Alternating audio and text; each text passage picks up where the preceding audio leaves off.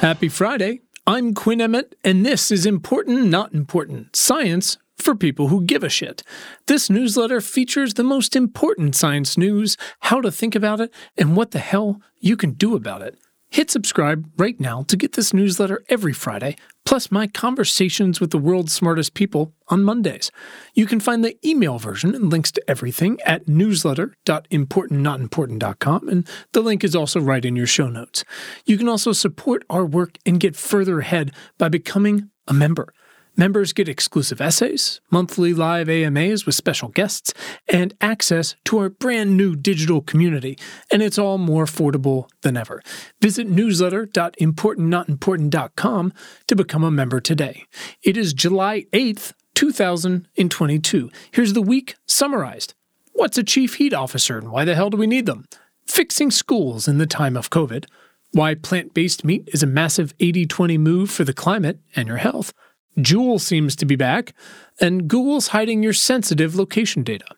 In climate change news, it's getting hot in here, and that means most towns, cities, and states on Earth have, or should have, a brand new job opening. Heat officer. Here's how to understand it.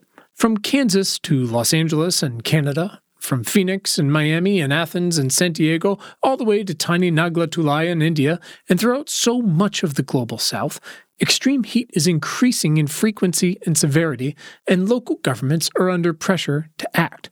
Now, a vaunted but often complicated and bureaucratic dedication to a whole-of-government approach is increasingly required, but that means having someone to actually lead the effort. In Los Angeles, Marta Segura is working to build early warning systems for heat waves, but also long-term strategies like increasing tree cover in redline or just neglected neighborhoods, painting roofs and roads, installing water foundations and covered bus kiosks, and decarbonizing buildings through updated building codes. Now, that's not sexy stuff, but adaptation really usually isn't. It's baseline stuff. It's what we need to do right now, and it's usually common sense, good neighbor stuff that we should have been doing all along to alleviate inequities. In Miami, that includes establishing a new heat season to build awareness that it's fucking hot out. It means educating pregnant people about heat risks and actually building and providing housing for, in Los Angeles' case, tens of thousands of unhoused people. It means overhauling and funding the OSHA to address the fewer than 1,000 inspectors to monitor some 10 million work sites as we attempt to electrify every building and automobile on the planet. But sure, yes, there are more 2022 things we can do too, like using connected cars to map heat islands more comprehensively, using satellites to track global tree cover and measure surface temps, and of course, to deploy much more of that cool white paint to reflect heat instead of absorbing it into streets and homes and schools. We can also work in rural areas. We can use solar panels to provide cover for people and crops that might otherwise get scorched, and to reduce the pure volume of cows exposed and vulnerable to heat waves. Cows, of course, who are bred for meat and dairy, who over-index on land use, water use, antibiotic use, and methane emissions. Here's what you can do. Direct your city council towards the Heat Action Platform, a project for city officials from the Adrian Arsht Rockefeller Foundation Resilience Center. That's a mouthful. They or you can use it to build heat action plans and local policy interventions. In COVID news, here's your vaccine equity update. Hasn't changed much. Just 20.2% of people in low-income countries have received at least one dose of a COVID vaccine, and 33.3% of people worldwide have received 0 doses. Look, science is a process, and the failure to continually communicate that over the past 2 years has been among our greatest societal own goals. That said, of course, the "fuck it, we'll do it live" mantra really isn't an enviable corner to be backed into, whether we're talking about changing a blowout diaper on an airplane, I've been there many times, or heading up a country's pandemic response, which thankfully is not my job. Here's the summary of where we are right now. Look, with the subvariant BA.5 straight tearing through a growing number of countries, and with hospitalizations finally rising behind some drastically undercounted cases, Moderna and Pfizer-BioNTech and many other labs are testing new universal, or at least bivalent COVID-19 vaccines. Meanwhile, we can't stop throwing away old ones. Canada just tossed a bunch more, and low-income countries face a very uncertain future as the administrative groups set to give them shots has basically closed down. So BA.5 won't be the last subvariant of concern. It is virtually guaranteed at this point to be eventually outcompeted by some younger, fresher upstart with potentially even more immune escape. Will bivalent vaccines developed today on subvariants from yesterday be more effective, but not effective enough come October? Maybe. But anyway you shake it, it's still an airborne virus. There's 2 months-ish left until kids go back to schools, and it's inexplicable to me that we're not spending the hundreds of billions of dollars already allocated and the entire summer retrofitting classrooms and offices and restaurants and subways for ventilation and air cleaning so that whatever variant we're dealing with has a drastically more difficult playing field. We know how well Operation Warp Speed worked. It exceeded every expectation. And aside from the initial vaccine push, we've failed to match that effort over the past 2 years, but the clock continues to tick. And like with planting a tree, the best time to crack nasal mucosal membrane vaccines is fucking yesterday. But the math isn't complicated. It's been in front of us the whole time. We have the ability to save millions of lives and trillions in economic pain, but it will require doing the infrastructure work and seemingly require completely reforming and splitting up the entire FDA, something I've been arguing for a lot this year. Abandoning the fight now isn't an option. It's time to do what's required. Here's what we can do. I'm going to beat this drum until it's actually done. It's summer. It is the single best time for schools to upgrade their ventilation and HVAC, and it's not too late for your school district. There's $122 billion out there waiting to be used for exactly these purposes. Direct your local school board to these White House toolkit to tap those funds and to get to work improving school air quality. The link is right there in the newsletter. In food and water news. So, a new study shows that plant-based meat might be the best climate investment we can make. And again, see above, it's not much of a surprise knowing what we know about 80-20 rules and meat's just enormous footprint. From The Guardian, the report from the Boston Consulting Group, BCG, found that for each dollar, investment in improving and scaling up the production of meat and dairy alternatives resulted in 3 times more greenhouse gas reductions compared with investment in green cement technology, 7 times more than green buildings, and 11 times more than zero-emission cars. Wow! Investments in the plant-based alternatives to meat deliver this high impact on emissions because of the big difference between the greenhouse gases emitted when producing conventional meat and dairy products and when growing plants.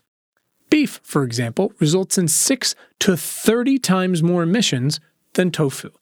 Understand it. Look, cooking tofu can be a pain in the ass, but it's really delicious. Here's some great news. We've probably already reached peak agricultural land use. Check it out in our World in Data. That's fucking cool. That's great, too, because industrialized ag is a monstrosity. Sure, it feeds us, but it uses a ton of land and water to feed us mostly shit, much of which we waste, and the stuff we do eat makes us profoundly unhealthy and vulnerable to, novel coronaviruses on top of everything else on a day-to-day, while also on the daily, endangering thousands of workers with zero safety net and contributing just 1% to GDP, but over 10% of emissions. So, methane. Look, it's really important you understand what's going on with methane.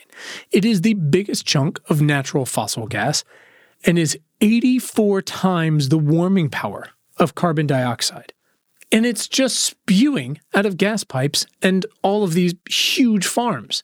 And now we think that methane is 4 times more sensitive to global warming than previously thought. And atmospheric levels are increasing at wild rates. But back to the great news. Quitting methane is the biggest lever we have to slow global warming and fast. Here's even more great news. For the low amount of just $110 billion a year, we can do just that. Less great. That's 10 times our current outlay to do it, but we can do it. Here's what we can do. You can actually go deeper on mitigating methane and funding startups around this stuff with friend of the pod Kim Zhu, co-founder at Climate Tech VC. In health and bio news. Okay, remember like 2 weeks ago when I wrote about the FDA banning Juul vapes? Get a load of this from Stat.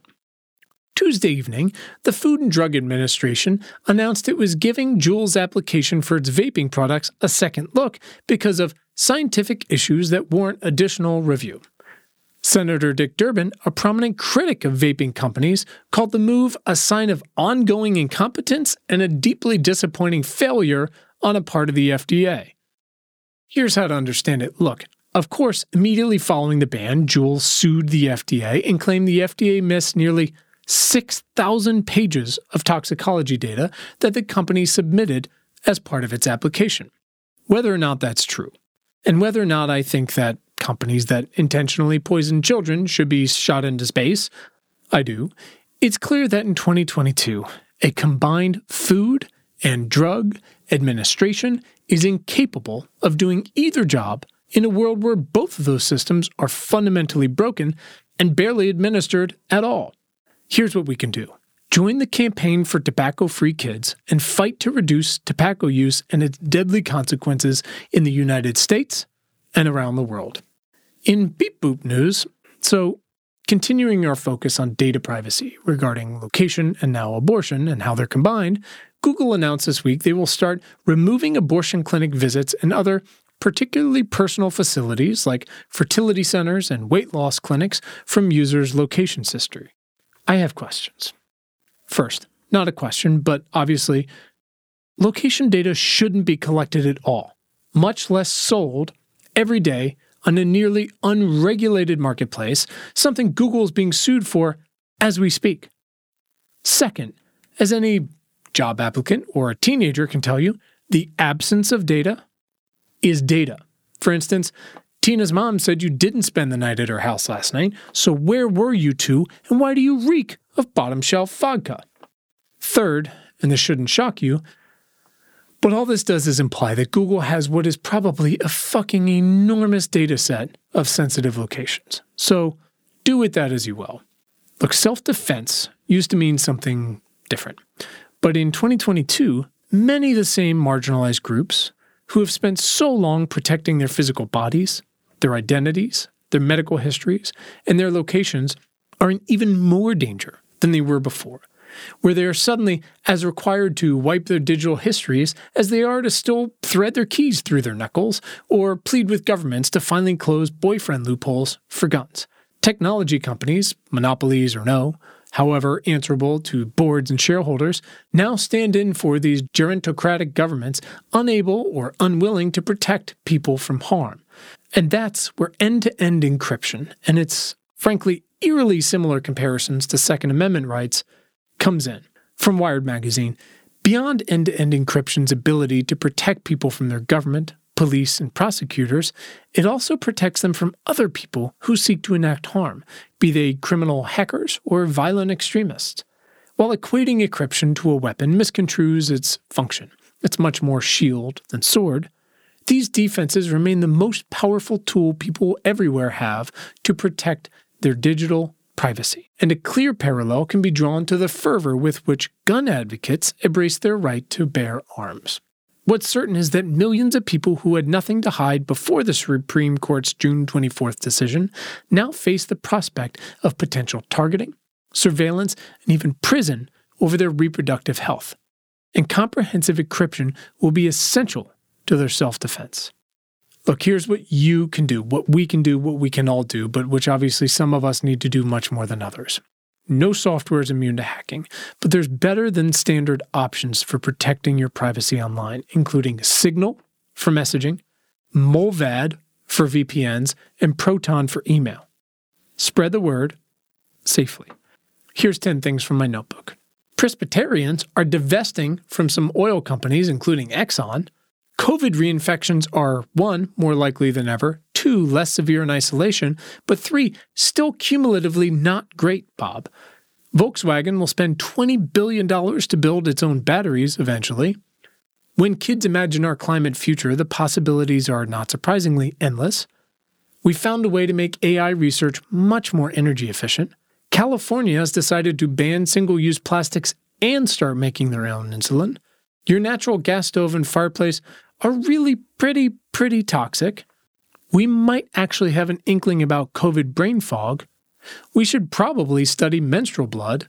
And there are some awesome new family cargo bikes available now.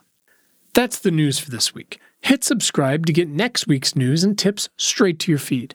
To go deeper, of course, visit newsletter.importantnotimportant.com. Thanks for being a part of our community, and thanks for giving a shit. Have a great weekend.